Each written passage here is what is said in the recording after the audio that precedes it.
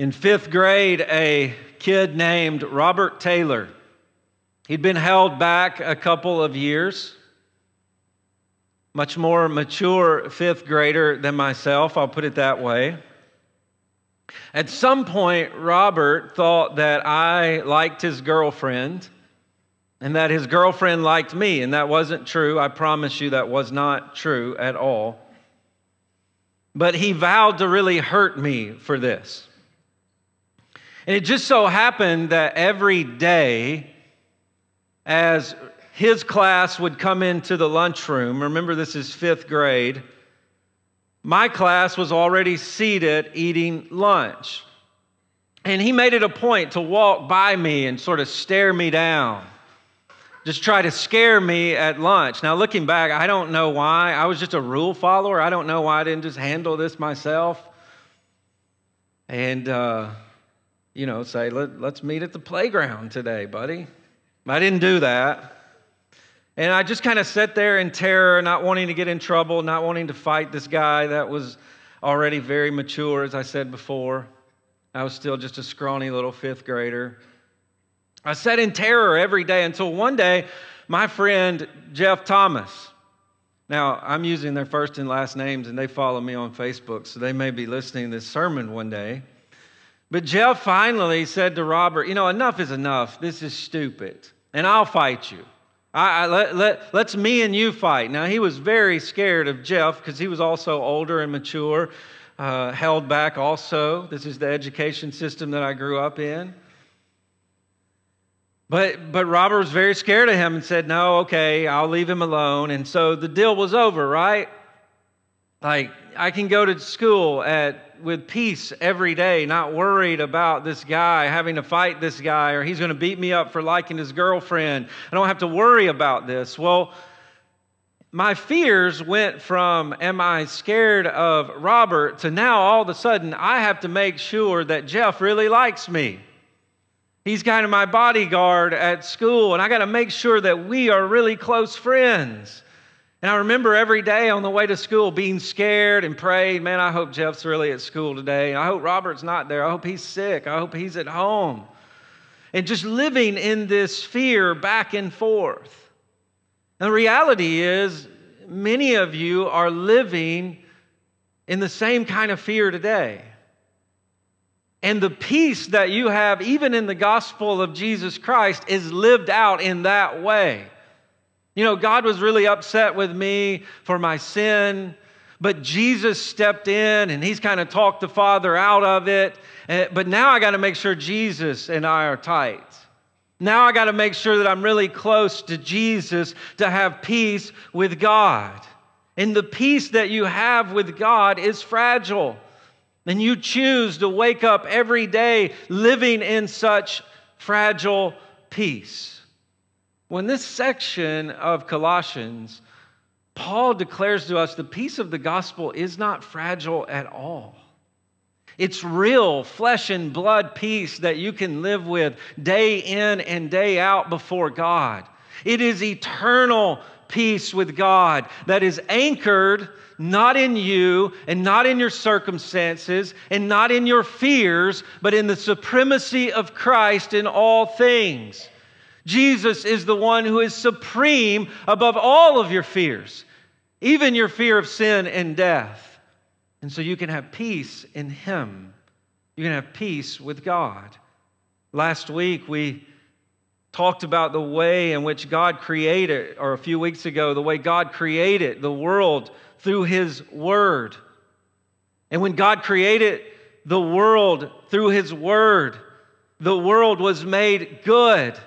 And it was submitted to His authority. And so there was peace in the beginning before sin.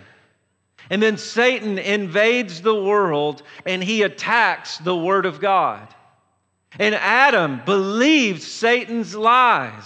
And he doubts God's goodness in light of His Word. He rebels against God's rule through His Word. When sin comes into the world, God curses the world with death. He, in some sense, removes His rule to an extent.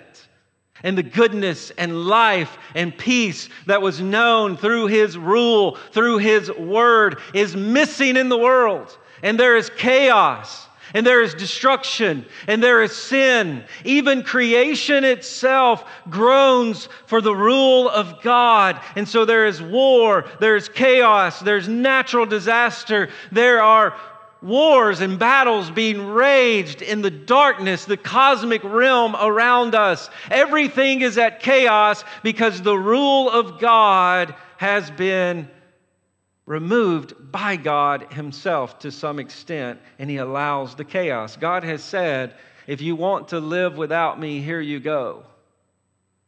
And the goodness that comes from His presence is removed. But we saw there is a new creation coming. There is a new rule coming. As we looked at verses 19 and 20, on the cross, Jesus dies for sin so that this curse of death in the world can be lifted.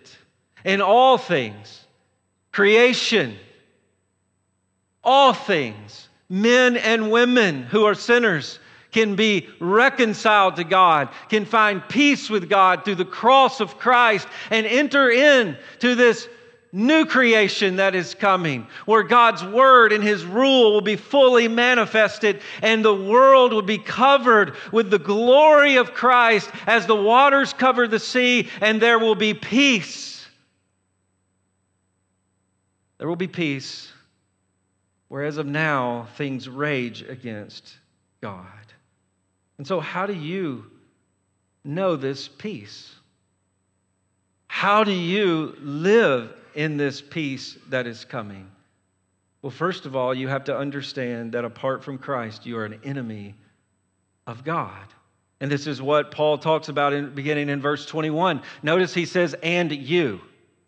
He's talked about the way the cosmic forces of darkness are raging against Christ. He's talked about the way in which creation is groaning for Christ.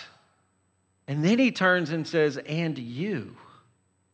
You personally. You.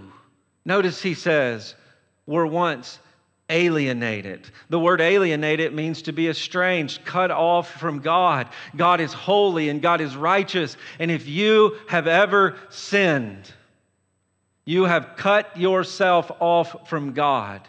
You have estranged yourself from God. You, in choosing to sin, have alienated, disfellowshipped yourself from God. That is who you are apart from Christ. You're an enemy of God, alienated from God. And then he continues the description here. He says, and you once were alienated. You were also, notice the word, hostile in mind. You can even translate this, you were in your thinking an enemy. An enemy in your thinking. You were anti-God in your thinking. Your disposition in the way that you saw the world around you, the way you thought about people, the way you thought about who you were in God's world, it was anti-God. It was against God. Rejecting God. You are an enemy of God in your thinking. And notice what this led to in verse 21, doing evil deeds. Now, evil here simply means to oppose what is right. But we know what is right is defined by God. God Himself, who is holy and right, defines what is right. And so if you're opposing what is right, you're evil, you're opposing God. Again, you're anti-God. And in your sin, you are actually attacking what is right. God's holy character. God reveals Himself in the world through His law, through the way He designs things, and through order. And when you reject those things, you are assaulting what is good and right. You are assaulting God's character. And that's who you are apart from Christ. If you're not a believer here today in Christ, that's who you are. And those of you who've trusted Christ, that's who you were before Christ. To really have peace with God, you've got to understand that. The degree to which you will have peace with God is the degree to you really understand who you were apart from Christ. That you're going to enjoy this reconciliation with God. You got to really understand, I once was alienated, hostile, evil, performing wickedness in the world. You were an enemy of God, alienated, hostile, assaulting God's character. The reason that's so important is because so often we look at the world around us and we think of this kind of cosmic battle between good and evil. And over here, we have Satan and the forces of darkness, and they're evil and they're wicked. And then over here we have Jesus and the angels, and they're good. And in the middle is me. I'm neutral. And they're fighting over me. And they're fighting for me. And I'm kind of neutral. Paul says, no. If you're a sinner, you have aligned yourself with the forces of darkness in opposition to Christ. Remember, last time we were in Colossians, Paul says, all things were created through, by, for, they come from Christ. He is what defines what is good, what is evil, what is right and wrong. And until you submit to Christ Himself, you are against Christ. This is what Jesus said, if you're not for me, you're against me. You're not neutral. You are against Christ. And this is the description Paul has for all of us who are outside of Christ or who we were before Christ. This is who we were. You were against Christ, who is to be supreme in all things. You didn't want Him to be supreme in your life, and you were against Him. And the reality is, before we get to the cross today, you will not be in awe of the cross of Christ until you are aghast of your sin against Christ. Until you are bewildered. Why would I oppose God's King? Until you are shocked. Why would I oppose God's King? And until you really come to terms with how bad it is or how bad it was, you will not delight in the cross of Christ. It'll just be another thing that you need in your life and you tack on to your life.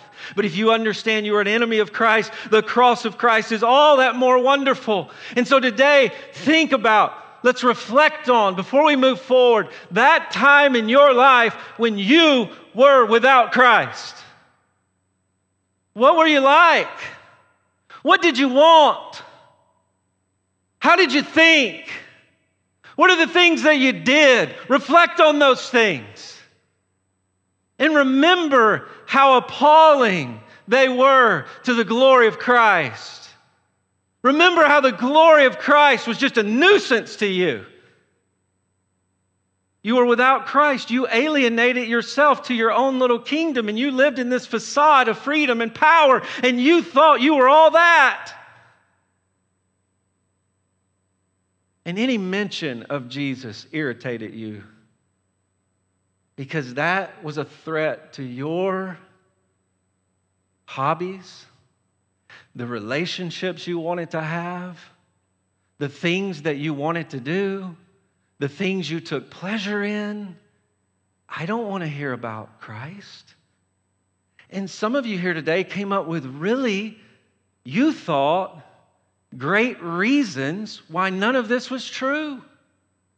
Oh, that book's written by men. Look at all these Christians that are hypocrites. And you know today why you did that. It was so you could do whatever you wanted to do. And if I can deny this is true, I can be free. You are alienated and you are hostile to Christ. Whatever that looked like in your life. Now, some of you are here saying today, I wasn't assaulting the goodness of God in Jesus. Now, some of you say, yeah, that was me. I was rebellious. I hated Jesus. Some of you are here today and say, no, I grew up in church. I was a little Southern Baptist twit. I just told you, I loved rules. Give me rules so I can follow them. Give me the Bible Drill Award. Give me the Awana badge. Give me the Sunday morning, Sunday school, give me the worship service, give me discipleship training, give me another worship service, give me visitation on Tuesday night, give me mission friends on Wednesday night, give me something to do with the youth group on Friday night, give me something to do for Jesus, and I'll follow all of those rules. How in the world could that be an assault on Jesus? When so many of our lives, we replaced those things as Jesus. And we weren't trusting in Jesus, we were trusting in our own righteousness. No matter what it looked like, how good and pristine it looked like, before Christ, you were an enemy of God. That's why the next verse is so scandalous. Notice verse 22. We see the cross is real peace for real enemies. Notice he is now reconciled.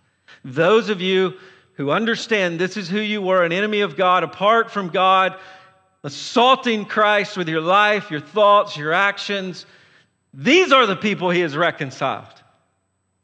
Notice the text doesn't say the most godly, religious, culturally pristine people.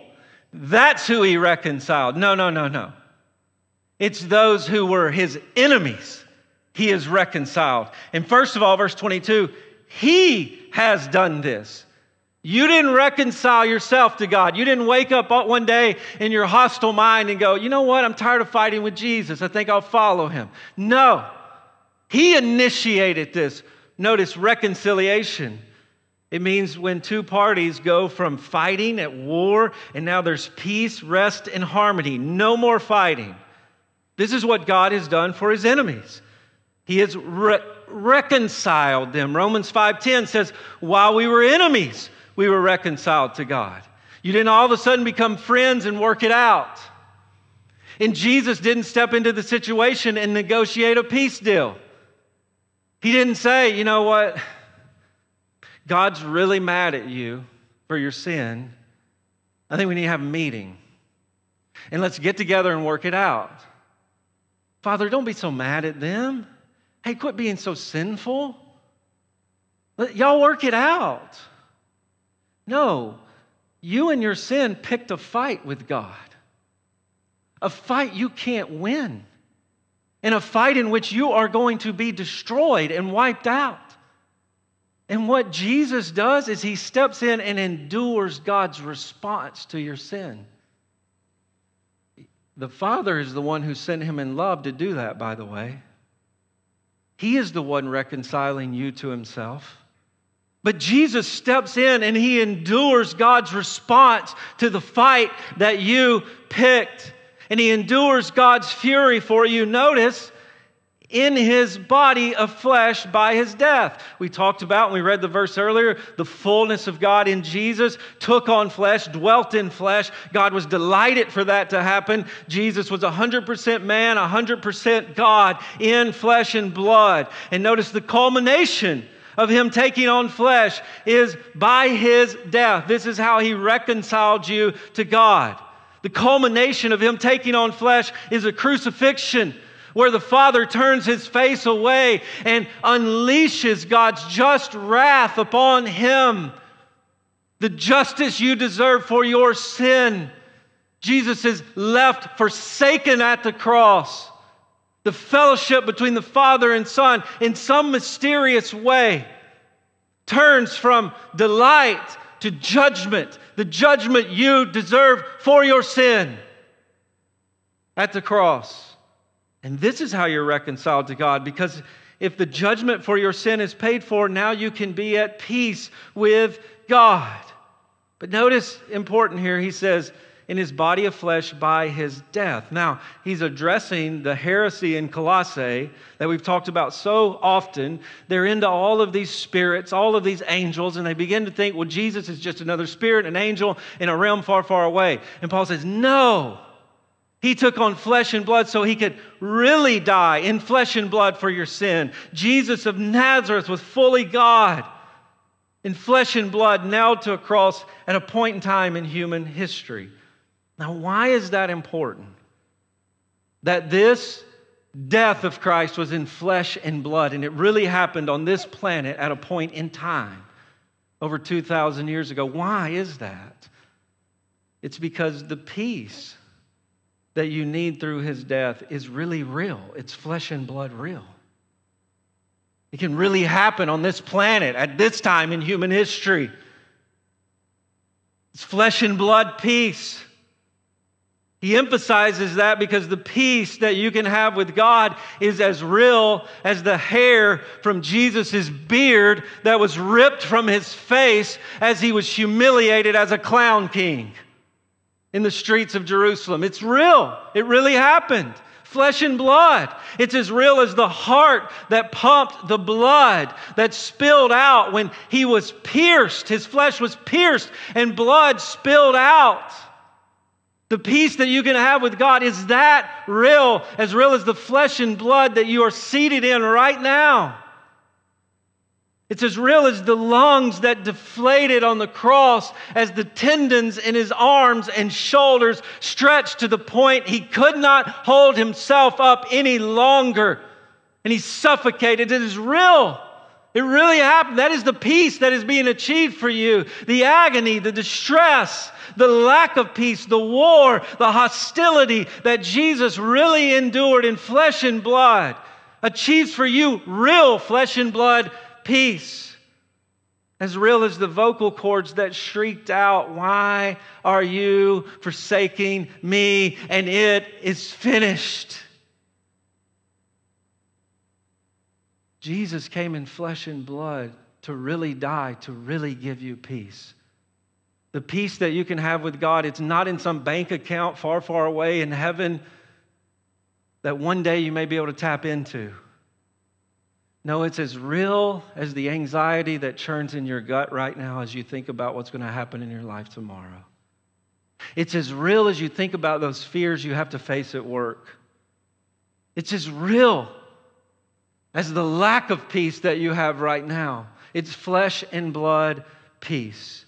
But notice he has reconciled us at the cross, and there's purpose to that.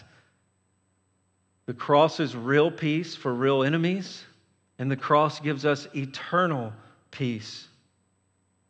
Notice, to reconcile us in his body of flesh in order to present you holy and blameless and above reproach before him. Notice the purpose here. The purpose of the cross is to present. Notice that word, present. The purpose to present, to offer you as the finished work of the cross before God. He dies for your sin, and that's not the end of the story. There's more coming. He does away with your sin at the cross so that one day you would be offered to God totally blameless. In some sense, the cross is the apex. In some sense, the cross is just the beginning of your forgiveness, and it would be consummated in righteousness. Notice how it's described here, that you would be holy and blameless and above reproach. And this is why you can have a peaceful standing before God. The cross purchases it. Because apart from Christ, you are unholy. Apart from Christ, you are impure. Apart from Christ, you are condemned and guilty, deserving judgment. And here's the reality. God will not accept you just the way you are. He doesn't, and He will not. He won't. He won't just look past your sin. I love you just the way that you are. No, He loves you enough to make you like Jesus so that He can love you even more in Christ. God doesn't accept us just the way we are, but He can't reject Jesus. That's why we need Jesus. And the writer of Hebrews says that at the cross, here's what's going on in heaven. That is, Jesus is offering His body of flesh and He is enduring the wrath of God for you in the heavenlies. Now, I believe this happens as the 3 days that Jesus is in the ground. I believe Jesus is literally in heaven offering His blood before the Father at the altar of God in the throne room of heaven. Now, what does it mean Him offering His blood? Well, He's offering His sacrifice as payment for your sin. He's also offering His perfect life that will cover your life of sin. He's offering His blood before the Father as payment for your sin. You who are unholy, impure, and guilty, He is before the Father saying, here is holy blood. Here is a holy, blameless life. Here is a life that doesn't deserve to be condemned, except my life for their sin. He is presenting us to God as perfect in His blood. And by His blood, we are then set apart. The word holy means to be set apart to God. In the Old Testament, things and people were often covered in blood to say that they were set apart to God's holiness, to God only. And what that meant is something had died, a penalty for sin had been paid, and so this person, this thing, this object of worship was covered in blood to say it is pure of sin and it can be wholly used by God now. That's you because of the blood of Christ. You are holy in Christ. You're set apart to God's authority, to His rule. Notice the word blameless. It means pure and innocent, without spot. On the cross, Jesus is the one who became guilty so that you could be declared not guilty. By the blood of Christ, you are declared not guilty. You are holy. You are not guilty. And notice the word above reproach. It means no accusation against you. Jesus took all the accusations that God rightly had against you for your sin, and He endured your sin so that you could stand before God now and say, there is no condemnation for me because of the blood of Christ. And notice He adds this, before Him. That's so important here. Because God is holy and righteous, and no sinner and no man should be in His sight without being wiped out by His holy wrath. And yet in Christ, who has already been wiped out by His wrath, you can stand before Him holy, blameless, and above reproach, covered in His blood, covered in His life, covered in His death, a peaceful standing before God. The cross has purchased you this peace before God. And we also see here, notice the way this is phrased, in order to present. There's something future coming. The cross has purchased this peace, but the cross is also a promise for this peace. Understand, Jesus didn't die just to get you off the hook for your sin. He died to do away with your sin. And that will be a reality for every believer in here. The cross will make you, who were once inherently wicked, completely righteous one day before God.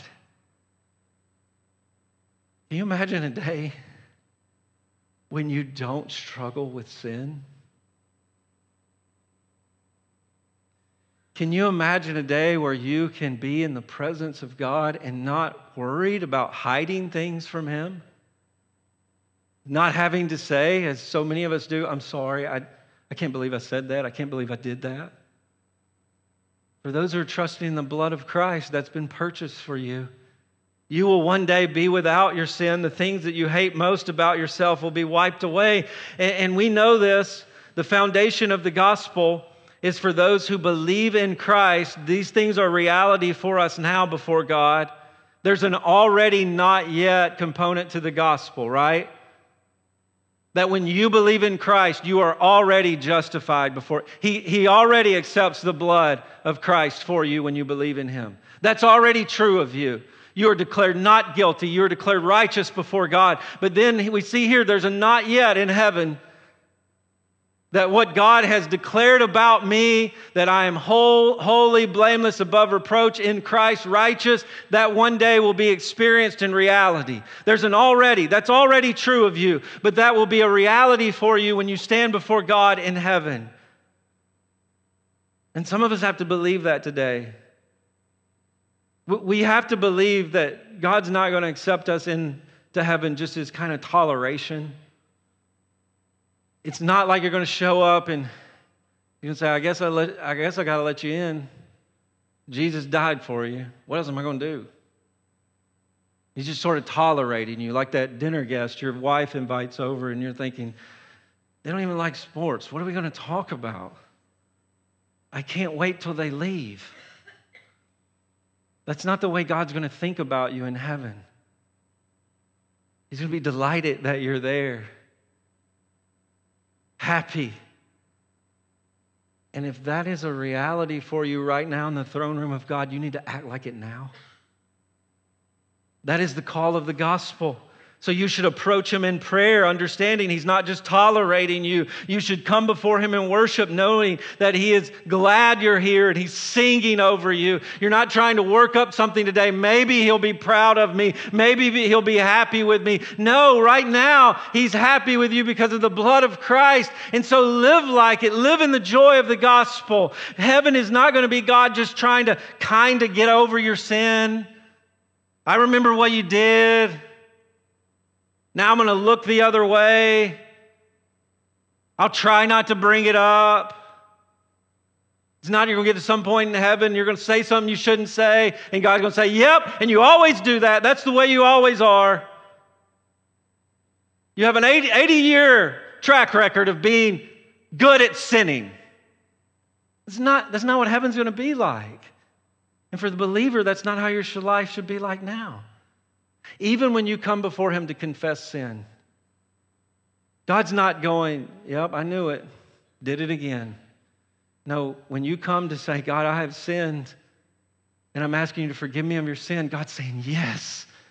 Yes, I will forgive you of your sin because of the blood of Christ. Why else would I have sent Christ to die for your sin? Yes, I will forgive you. The fellowship will be restored. The cross will not be rendered useless, so do not render it useless now in your life. When you think about God and you think about His disposition towards you, what do you think about? The blood of Christ says He loves you and He delights in you. You're covered in the blood, the life and death of Christ. And notice this becomes a reality for us, verse 23. If indeed you continue in the faith. There is a contingency here that we're going to talk about. If indeed you continue in the faith, and then he describes faith as stable, steadfast, not shifting from the hope of the gospel that you heard, which is proclaimed in all creation under heaven, of which Paul became a minister. Notice this piece is contingent. If you surely continue in the faith, not shifting from the hope of the gospel. You see, gospel inherently is an announcement of good news. That's where we get the word evangelism, to herald or declare or announce the good news of Jesus Christ. And we can think about the scene where there is trumpets blare, and then there is, hear ye, all hail King Jesus. VBS, if you were here for that. But the King is here, and He's got something to say. Gospel good news is this. He's come and He's died for your sins and He's defeated death. And He offers you an eternal kingdom where you can have your sins forgiven and you can live before Him in joy and rule and reign with Him forever. Good news. Hear this good news. Believe this good news. And Paul says this good news is preached in all of creation. In Colossians, he'll talk about how it's proclaimed at the cross when Jesus dies for sin, and the resurrection when He declares to the forces of darkness that He is King, and it's being declared by the church from Jerusalem to the ends of the earth. This gospel lives and breathes on planet Earth as the church proclaims it. But notice this, you can have peace with God as long as you continue to cling to this gospel. Notice how faith is described here. It's stable, it's steadfast. It's not shifting. We might summarize that by saying, you will have peace with God as long as your faith is anchored in the gospel. It's anchored in the gospel. It's rooted in the gospel and only the gospel. One of the things Paul is pointing to here is genuine faith is not momentary, but it's not generic either. You trust in Christ the moment you are saved. The moment you walked an aisle, the moment you prayed with the campus minister, the moment you said, I'm going to trust in Christ alone for salvation, you believed in that gospel. That faith continues from that point until the heart monitor is beeping. That's what genuine faith looks like, continuing to cling to the gospel. And Paul's point here is genuine faith doesn't turn from Christ to anything else. to anything else. It doesn't try to replace Christ. And so some of you are asking in this moment, will I lack peace before God if I stop believing the gospel? Will I lack peace before God if I stop believing the gospel? If I deny Jesus? If I turn away from all of this? If I say it's not true? Even though I went through these motions, will I lack peace before God? Yes, you will. So don't do that. Don't stop believing in Jesus. Don't stop believing in Jesus. But genuine faith doesn't stop believing in Jesus. It can't stop believing in Jesus. It won't stop believing in Jesus. Jesus tells a parable of the soils. He says the gospel is preached and falls on all kinds of different kinds of soil. Some of it is hard, some of it is rocky. Sometimes Satan comes in and he grabs the gospel before it takes root, and he describes what belief can look like as the gospel is preached. Some people believe it's an emotional response, and it's only in the moment. They go through suffering, hard times. They prove they don't really believe. The pleasures of this world steal them away. But what he's saying is you can look at a lot of belief and it's not real belief. And the reality is, belief that turns into unbelief wasn't belief in Jesus to begin with. I want you to get that. Because some of you are going to go from this moment to next Sunday, and it's going to be a week-long critique of your faith. Notice here, faith is not the anchor. Your faith isn't what saves you. Jesus saves you. Your faith is anchored, steadfast, stable in Jesus, who is the anchor. So don't go this week critiquing your faith. Is it strong enough? Oh, I have some doubts. No, just keep believing in Jesus. The object of your faith that saves is Jesus. You know, faith sometimes it's like a tattered thread that's just kind of hanging. It's just hanging there. Hopefully it's hanging to the rock, who is Christ. Sometimes it's, I believe, please Jesus, help my unbelief. But I do believe. You're going to have doubts. You're going to have fears. So what should you do if that's you? Keep believing in Jesus. Don't believe in yourself. Don't believe in anything else. Believe in Jesus. Turn from yourself to Jesus. You're going to wonder, is this true? What the Bible teaches, is it true? Does God really love me? Am I just wasting my time with all of this? I've had those thoughts in my own life, by the way. And what do? Don't turn from Jesus. Keep clinging to Him. He's perfect. You're not perfect. So your faith won't be perfect. Just have faith in Jesus, who is perfect. And so if you're here today, keep believing in Him. Maybe you're going through some testing and you're trying to look for something else to find peace in your life, and you're doubting, is God really good? Look to the cross, He's good. Look to the cross, He's good. Maybe you're doubting because there's sin in your life and it's haunting you. It follows you around. It's here this morning. How in the world could I come to church? The things that I've done. Stop looking at your sin and look to Jesus. Right now, look to Jesus. Trust in Him. Cling to Christ. Maybe you're here today and you don't have assurance. I don't do enough. I'm not good enough. Stop looking at yourself and look to Jesus. Notice the requirement is faith. It's not being good enough. He doesn't say you'll have peace if you are clinging and good enough and obedient. The requirement is faith.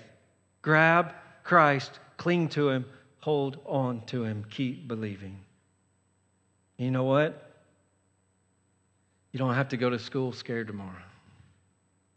You don't have to go to work scared tomorrow. Reality is, you could end up in the presence of God tomorrow. And if you're clinging to Christ, you can sit down at his table with peace. Let's pray.